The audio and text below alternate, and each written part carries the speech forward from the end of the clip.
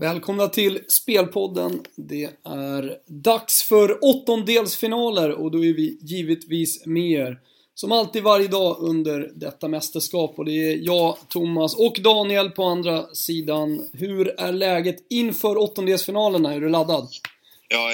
Läget är bra och jag är mycket laddad. Jag börjar med 2 fantastiska sydamerikanska möten idag. Och vi kan väl köra igång direkt tycker jag. Snacka upp Brasilien-Chile.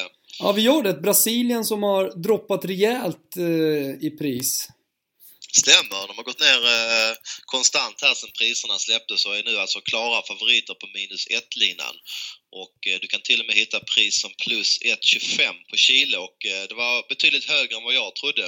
Vi har ju Chile som verkligen har imponerat med sitt höga pressspel så har många lag svårt att komma igång med passningsspelet för de blir helt enkelt stressade högt upp i banan. Och det enda minuset jag kan hitta i Chile inför den här matchen är att Medel som har varit en av de 3 mittbackarna där, han har en skada och är osäkert startande och han är ju lite ledargestalt där bak så det skulle ju vara ett klart minus om han inte kan spela.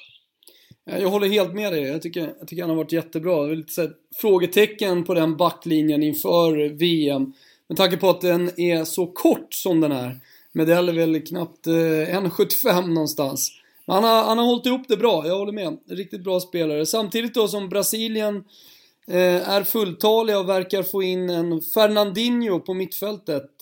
De har ju spelat med Gustavo och Paulinho. Sen så kom Fernandinho in senast och var riktigt, riktigt bra tycker jag i alla fall. Lite mer kreativitet. Där gillar man ju ändå Brasilien, eller hur? Absolut, vi pratade om det tidigare på. Han kom ju in i halvtid mot Kamerun och den halvleken vann man ju med 2-0 och Fernandinho gjorde ett av målen och han är ju betydligt rörligare och lite kvickare spelare Paulinho. Man tappar lite fysik på mitten tappar man och lite grann i luftrummet framförallt defensivt. Men jag tycker att fördelarna överväger och det gör också att Brasilien blir ett lite mer spelande lag och ännu bättre offensivt. Så att mina tankar här är i alla fall att spela över 2,5 mål. Jag tror det blir en fartfull match. Vi har även Howard Webb som domare. En domare som brukar hålla en hög nivå. Släppa igenom mycket tacklingar. Det brukar bli böljande matcher när han dömer. Det tycker jag är gynnsamt för överspel. Och sen är det frågan om man inte ska ta några kronor på Chile plus 1,25 också. Alternativet är att avvakta line-upen och se Medel är out. Men all respekt för Brasilien så tycker jag att det är för höga priser på Chile nu. Det är ett bra lag det där alltså. Jag håller helt med och det är trots allt åttondelsfinal. Angående Brasiliens offensiv så tycker jag att de lider lite av samma problem som Argentina. Argentina som har fått igång Messi, Brasilien som har fått igång Neymar. Men det finns en Fred som fortfarande har en del att bevisa. Vi har Hulk som inte alls har kommit igång. Oscar, han har visat det bitvis men han känns inte så bra som han har varit under klubblagssäsongen. Håller du med där?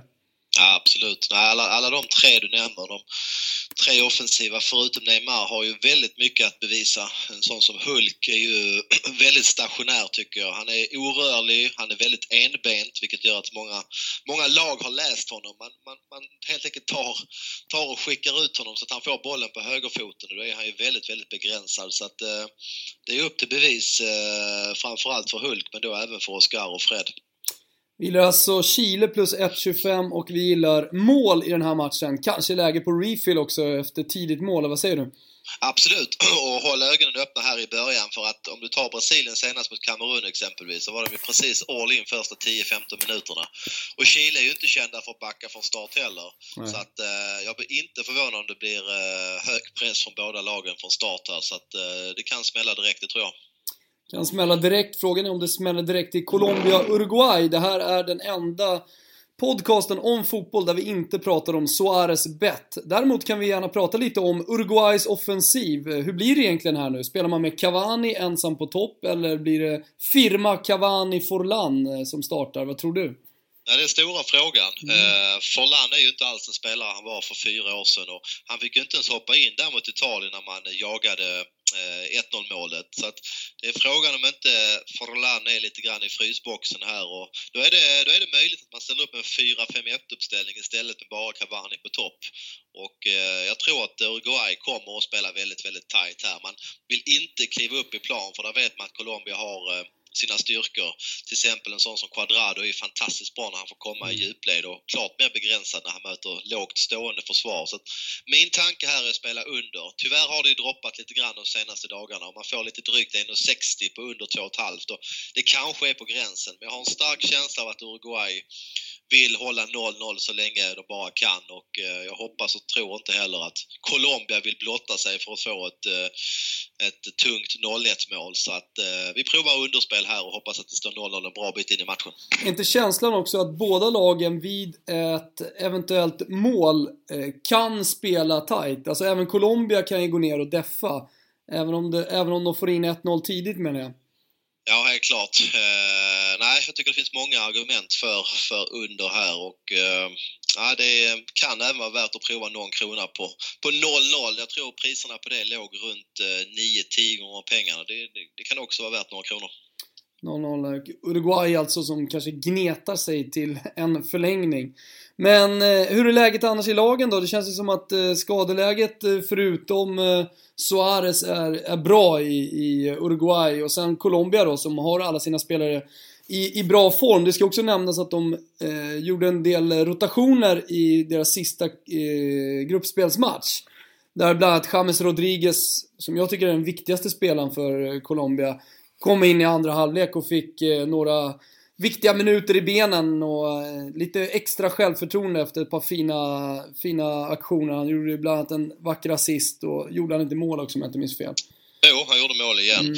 Han har varit enormt bra. Han bytte ju av Cuadrado, som vi också gillar, där i halvtid. Så att de fick en lagom 45 minuter i benen. Så att lite bättre uppladdning för Colombia där, som ju hade en enkel match, man säger, eller var klara redan och kunde rotera mot Japan, medan Uruguay hade sin livsviktiga match mot Italien. Så att ska du tvinga mig på ett handikappspel här så... Det är lite dit jag vill. Ja, men då lutar det nog att man får prova minus 0,25 på Colombia. Jag tycker det finns fler matchvinnare i Colombia, och i synnerhet nu med avstängningen på Suarez. Du får be om ursäkt, jag nämnde Suarez ändå. Ja, men det är okej att nämna honom, bara vi inte nämner det. Du vet vad. Ja, men det är bra. Det är alltså Brasilien, Chile. Vi återupprepar då. Chile plus 1,25 gillar vi, eller hur? Det gör vi, med reservation för Medell. Jag kommer själv att ta ett mindre spel på detta nu, och skulle vara så att Medell är med i startuppställningen, då kommer jag nog fylla på det spelet. Och så har vi även vårt överspel. Det är lite samma känsla där. Jag kommer att ha ett mindre överspel före match, men blir det den matchbilden jag hoppas och tror, då är det två lag som pressar väldigt högt, och då finns det verkligen incitament till mål. Ta ett sånt lag som Kamerun, som gjorde mål på Brasilien senast. De hade väl 2 eller 3 riktigt bra chanser till. Så att jag tycker det känns väldigt troligt att Chile kan göra ett mål här, och då är den kombinationen intressant med plus och över. Och så Colombia och Uruguay då. Tvingar vi Olen Klint till att lägga ett spel, så spelar han minus 0,25 kvartsboll, alltså Colombia till priser runt 1,80. Jag har redan petat på det spelet.